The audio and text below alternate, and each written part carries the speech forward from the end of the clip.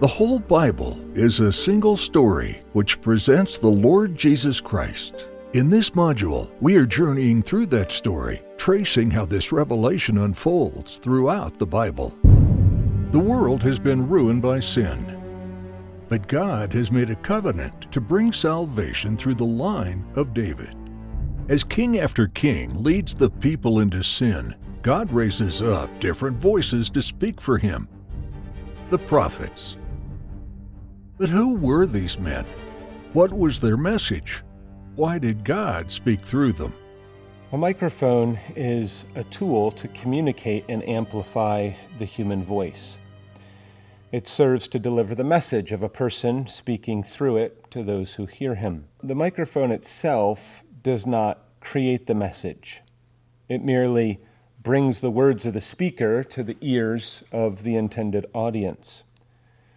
God used his true prophets in the Old Testament to communicate his word and will to his people.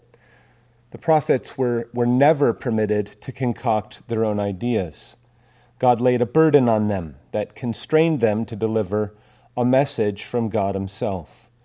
They delivered that message boldly, loudly, and clearly to the nation of God's people. They served as vehicles of the inspired revelation of God himself. They came from God with, "Thus saith the Lord." So who were the prophets? Who was the greatest Old Testament prophet? What function did their God-ordained office include? What were the dominant points of the content of their message? What role did they have in connection to recorded Scripture? What was the prophetic interpretation of what we learned about in the previous lecture regarding idolatry? What does the Bible say about false prophets? And what is the relationship of the prophets to Christ? What about New Testament prophecy?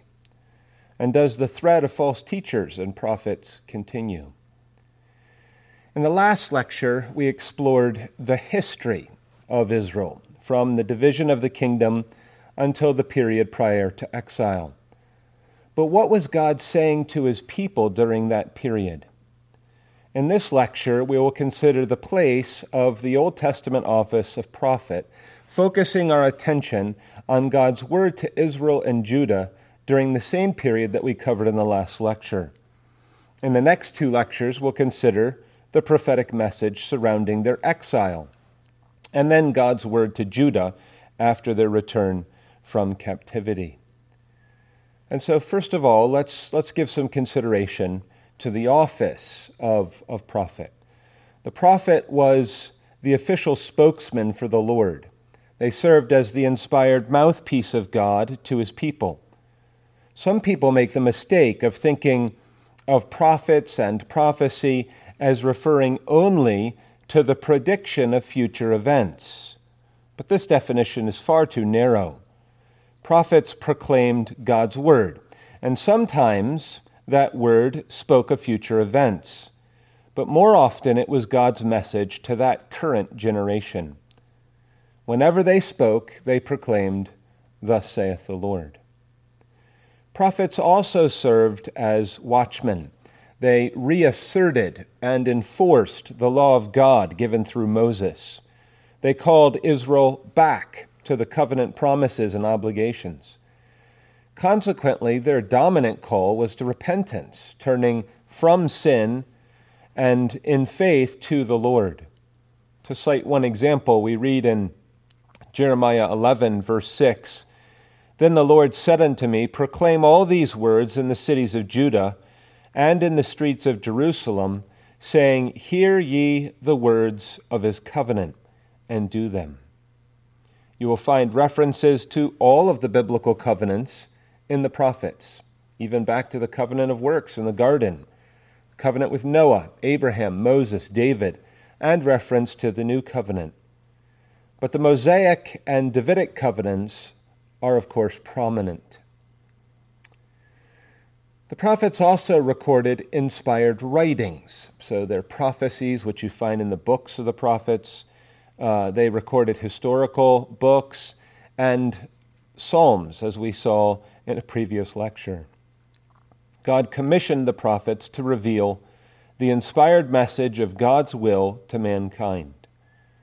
You will note their repeated introductory phrase, "Thus saith the Lord." The message was rooted in the history of redemption and his previous word, especially God's law. That means you must know the Pentateuch, the first 5 books of the Bible, well in order to recognize the connections that you'll find in the prophets. Moses was the greatest prophet of the Old Testament. He alone spoke with God face to face.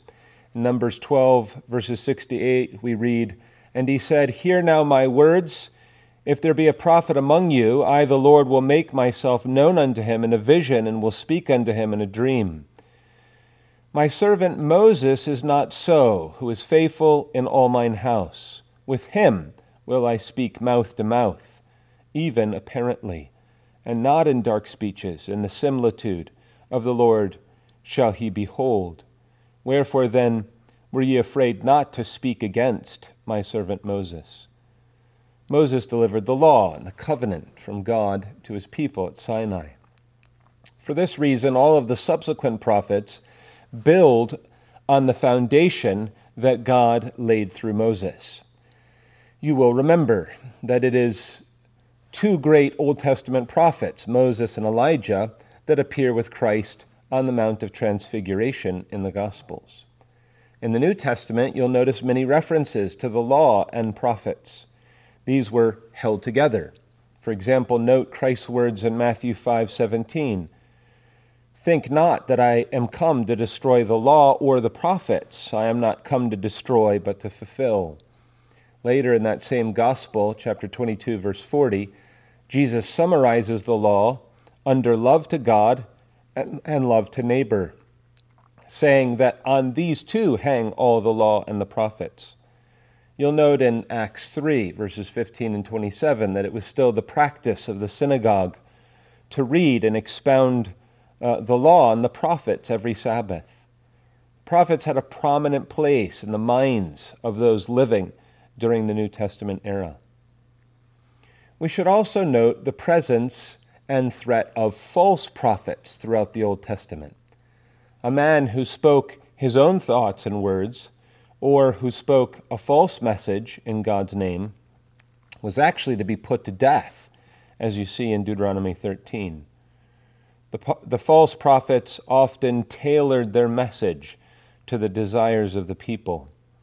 Jeremiah 6, verse 14 says, "They have healed also the hurt of the daughter of my people slightly, saying, Peace, peace, where there is no peace." In other words, they steered the people away from the Lord's true word.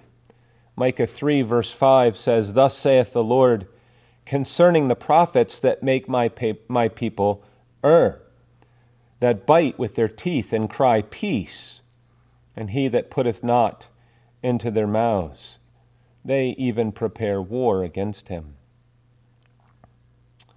Lastly, under this first point, you should also remember my counsel in the previous lecture.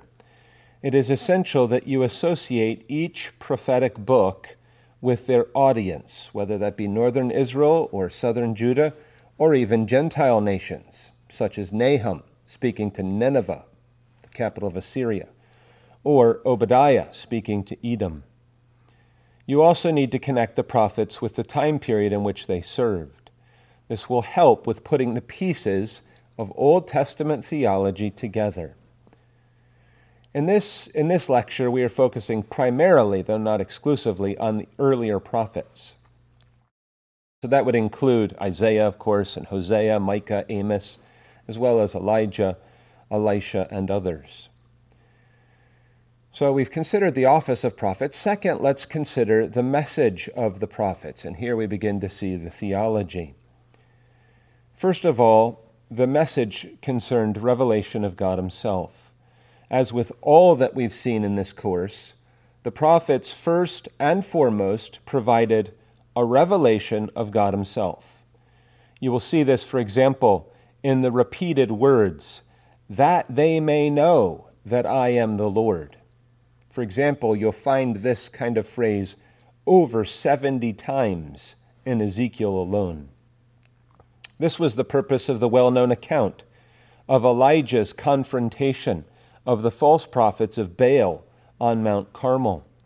He said in 1 Kings 18:37, "Hear me, O Lord, hear me, that this people may know that thou art the Lord God, and that thou hast turned their heart back again."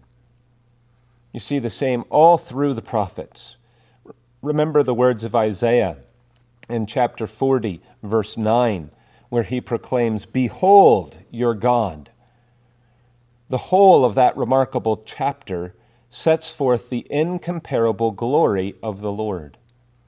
What God's people needed most was to see, to understand and know God himself, his character and his glory. That remains the case in all ages, as we saw in our very first lecture. God's people were also called to repentance, faith, and obedience, and they were warned of the consequences of refusing God's call.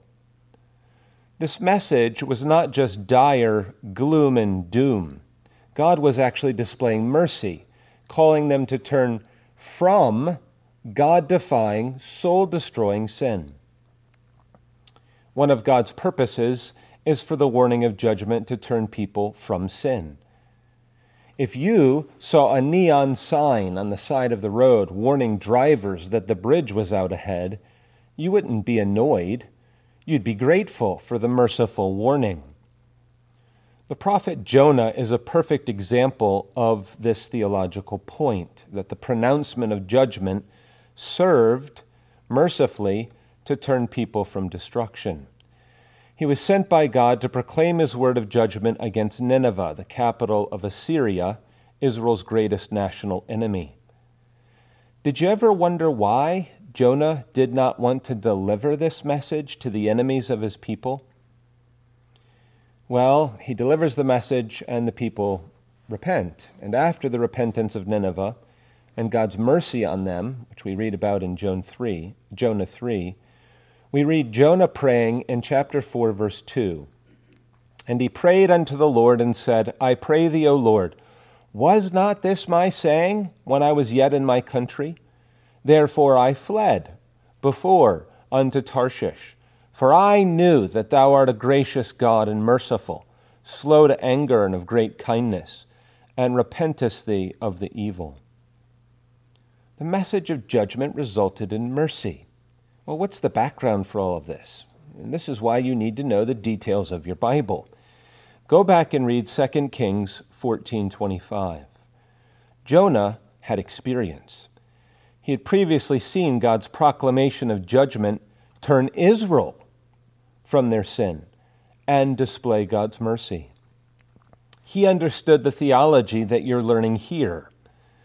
So he feared that his prophetic warning might result in Nineveh finding mercy, and he hated Assyria, so he didn't want to pronounce judgment.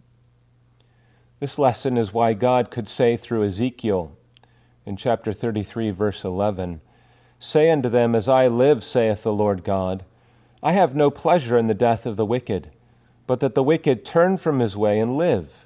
Turn ye from your evil ways, for why will ye die, O house of Israel?" But there's another important theological point in their message.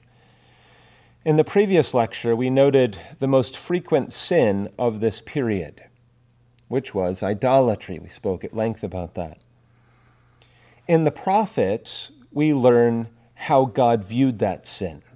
So this is an important theological point.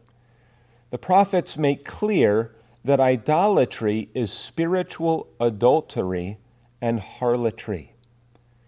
Now, this is covenantal language. The imagery of marriage, as you know, was established exclusively between one man and one woman at creation. Then, in the giving of the law, 10 Commandments at Sinai, we saw that God's first demand of his chosen people was, "I am the Lord thy God, thou shalt have no other gods beside me." The same message is repeated by Christ when he said the first and great commandment was to love God chiefly and comprehensively. God requires an exclusive relationship as a jealous God between himself and his people. You see this in the second commandment. You see it in places like Exodus 34, verse 10 and verse 14. The Lord's jealous love for his chosen, redeemed wife, his people, demands that she give her heart to no other lover. Isaiah develops this point clearly and fully, repeatedly, making reference to none else and no other God. I mean, if you want to consider this briefly, just look at Isaiah 43 through chapter 46.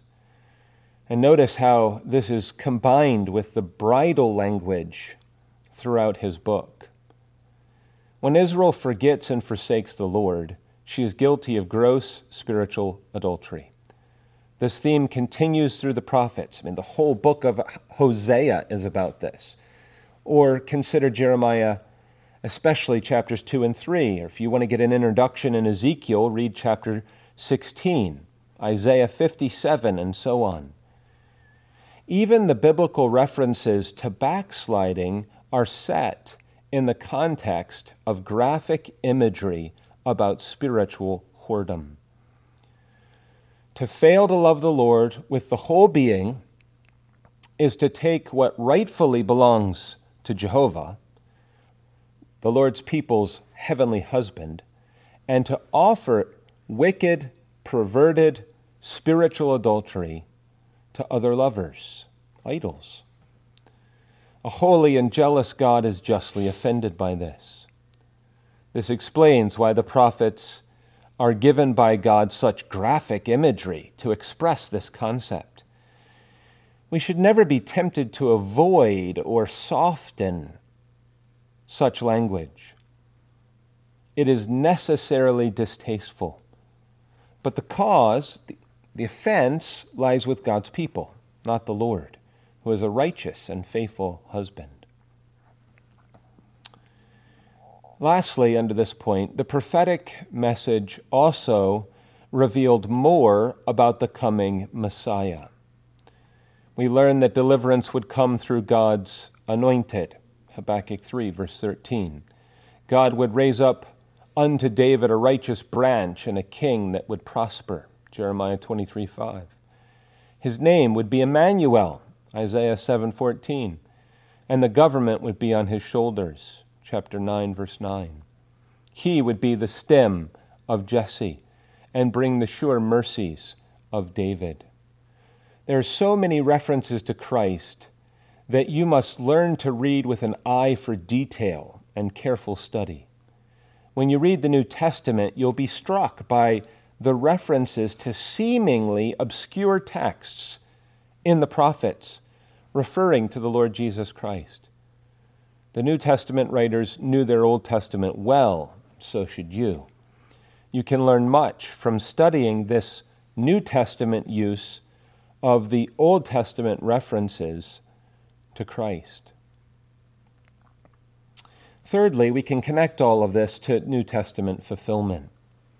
And first of all, of course, we must consider the connection to Christ himself. The prophets pointed forward to Christ. 1 Peter 1, verses 10 to 11, says, "Of which salvation the prophets have inquired and searched diligently, who prophesied of the grace that should come unto you, searching what manner of time the Spirit of Christ which was in them did signify, when it testified beforehand the sufferings of Christ and the glory that should follow." But not only did they point forward to him, Christ also became God's last and greatest prophet.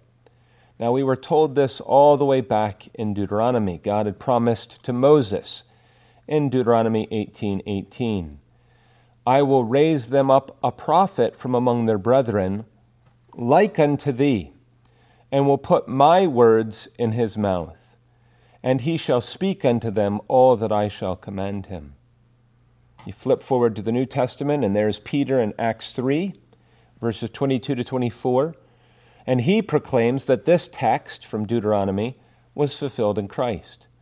He says, "For Moses truly said unto the fathers, a prophet shall the Lord your God raise up unto you of your brethren, like unto me. Him shall ye hear in all things whatsoever he shall say to you. And it shall come to pass that every soul which will not hear that prophet shall be destroyed from among the people. Yea, and all the prophets from Samuel and those that follow after, as many as have spoken, have likewise foretold of these days." It's the end of the quote from Peter. Christ is, in other words, the fulfillment of all that the office of prophet represented. You'll remember that we learned previously the three Old Testament offices that were anointed: prophet, priest, and king. And that all three pointed forward to God's anointed, the Messiah or Christ. The Shorter Catechism, question 24, says, "How doth Christ execute the office of a prophet? Christ executeth the office of a prophet in revealing to us by his word and spirit the will of God for our salvation." Christ reveals God's mind and will to us. He reveals our sinful misery, his provision of salvation, and the fruit of thankfulness born in the life of the believer. In other words, the Lord Jesus Christ serves as God's final word to the world. Remember the words of Hebrews 1, how it opens in verse 1 and the beginning of verse 2. "God, who at sundry times and in diverse manners spake in time past unto the fathers by the prophets, hath in these last days spoken unto us by his Son." In the New Testament, Jesus is called the truth, John 14:6, the Word or Logos, John 1:1, the messenger of the gospel in Luke 4, the giver of the Old Testament, and so on. Christ continues as prophet in heaven. He reveals to us by his word and spirit the will of God. We see the exercise of Christ's prophetic ministry whenever the Bible is read, preached, or sung. Secondly, we need to consider the New Testament prophets and their relationship to Scripture, because we also read in the New Testament of the role of the office of prophets. They had a role in bringing about the completion of New Testament revelation. Thus, they served as a foundation, along with the inspired apostles, for the New Testament church. Ephesians 2, verse 20 speaks of the church, quote, "built upon the foundation of the apostles and prophets, Jesus Christ himself being the chief cornerstone." After the completion of the Bible, the New Testament office of prophet expired, along with the cessation of special revelation from God. All direct revelation from God is now confined to his complete, fully sufficient, and inspired Scriptures. Peter refers to the superiority of our Bibles in 2 Peter 1, verses 19 to 21. "We have also a more sure word of prophecy, whereunto ye do well that ye take heed, as unto a light that shineth in a dark place, until the day dawn and the day star arise in your hearts. Knowing this first, that no prophecy of the Scripture is of any private interpretation, for the prophecy came not in old time by the will of men, but holy men of God spake as they were moved by the Holy Ghost." All we need is found in this more sure word of the Holy Scriptures. We also need to be mindful of the ongoing threat of false teaching and prophets in the present day. Though the office of prophet has ceased, pretenders and false teachers continue to exercise a threat to the contemporary church, just as they did in the Old Testament. Jesus warned in his Sermon on the Mount in Matthew 7, verse 15, "Beware of false prophets." The New Testament is full of these warnings, calling true believers to exercise spiritual discernment. You find this everywhere. Whenever we hear of God's true message, we also find the rebukes of the counterfeit message of false prophets. So we read in 1 John 4, verse 1, "Beloved, believe not every spirit, but try the spirits whether they are of God, because many false prophets are gone out into the world." Peter issues the same warning in 2 Peter 2, verse 1. "But there were false prophets also among the people, even as there shall be false teachers among you, who privily shall bring in damnable heresies, even denying the Lord that bought them, and bring upon themselves swift destruction." False teachers are not usually obvious. They sound good. They may seem to be speaking about the Bible, while they are actually really twisting what the Scriptures teach. We cannot be fooled by what initially looks and sounds good. When men come claiming new light, you can be sure it is old error. The time-tested biblical truths contained in the historic creeds and Reformed confessions provide an aid in recognizing these old, recurring errors. We must hold fast to the truth. Galatians 1, verses 8 and 9 says, "But though we or an angel from heaven preach any other gospel unto you than that which we have preached unto you, let him be accursed. As we said before, so say I now again. If any man preach any other gospel unto you than that ye have received, let him be accursed." For this reason, it is essential that believers study diligently their Bibles. We have to know what God says and why he says it. All teaching must be tested and held up to the Word of God. 1 Thessalonians 5:21 says, "Prove all things, hold fast that which is good." The Bereans provide a good example of this in Acts 17:11. "These were more noble than those in Thessalonica, in that they received the word with all readiness of mind and searched the Scriptures daily, whether those things were so." The Ephesian church was also commended by Christ himself. In Revelation 2, verse 2, "I know thy works and thy labor and thy patience, and how thou canst not bear them which are evil, and thou hast tried them which say they are apostles and are not, and hast found them liars." These courses that you are studying aim to equip you in your study of the Bible, so that you, in the words of Paul, 2 Timothy 2:15, so that you can study to show thyself approved unto God, a workman that needeth not to be ashamed, rightly dividing the word of truth. But we need to go on. We also need to consider spiritual adultery in the New Testament. As should be expected by this point in our course, Jesus also continues into the New Testament with his references to, quote, "an evil and adulterous generation," as you see in Matthew 12:39.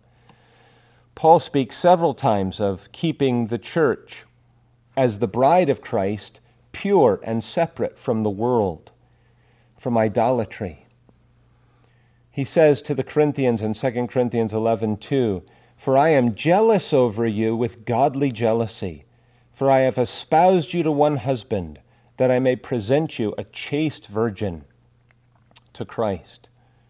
James also employs the same language in chapter 4, verses 4 and 5. "Ye adulterers and adulteresses, know ye not that the friendship of the world is enmity with God? Whoso therefore will be a friend of the world is the enemy of God. Do ye think that the Scripture saith in vain, the Spirit that dwelleth in you lusteth to envy? This is covenantal language. You should see that it is essential for you to know the vast Old Testament background of this New Testament language in order to appreciate and understand its meaning for the contemporary church. The threat of idolatry continues to the present hour, and God's view of that idolatry also continues to the present time.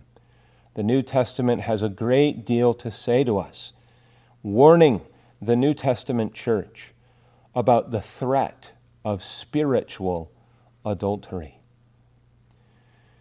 In conclusion, God is never silent. Even in the face of his people's grave sins, he continued to speak to them through his inspired prophets. The word of God echoed through the land, calling his people to turn to him and live. We learn from the prophets the same lesson that Jesus taught in Matthew 4:4. But he answered and said, It is written, Man shall not live by bread alone, but by every word that proceedeth out of the mouth of God. In the next lecture, we will consider the prophetic message that was associated with exile. We hope you have been inspired by what we have considered in this lecture. Join Reverend Robert McCurley next time as we delve further into our journey through biblical theology and ask, what did the prophet say about the exile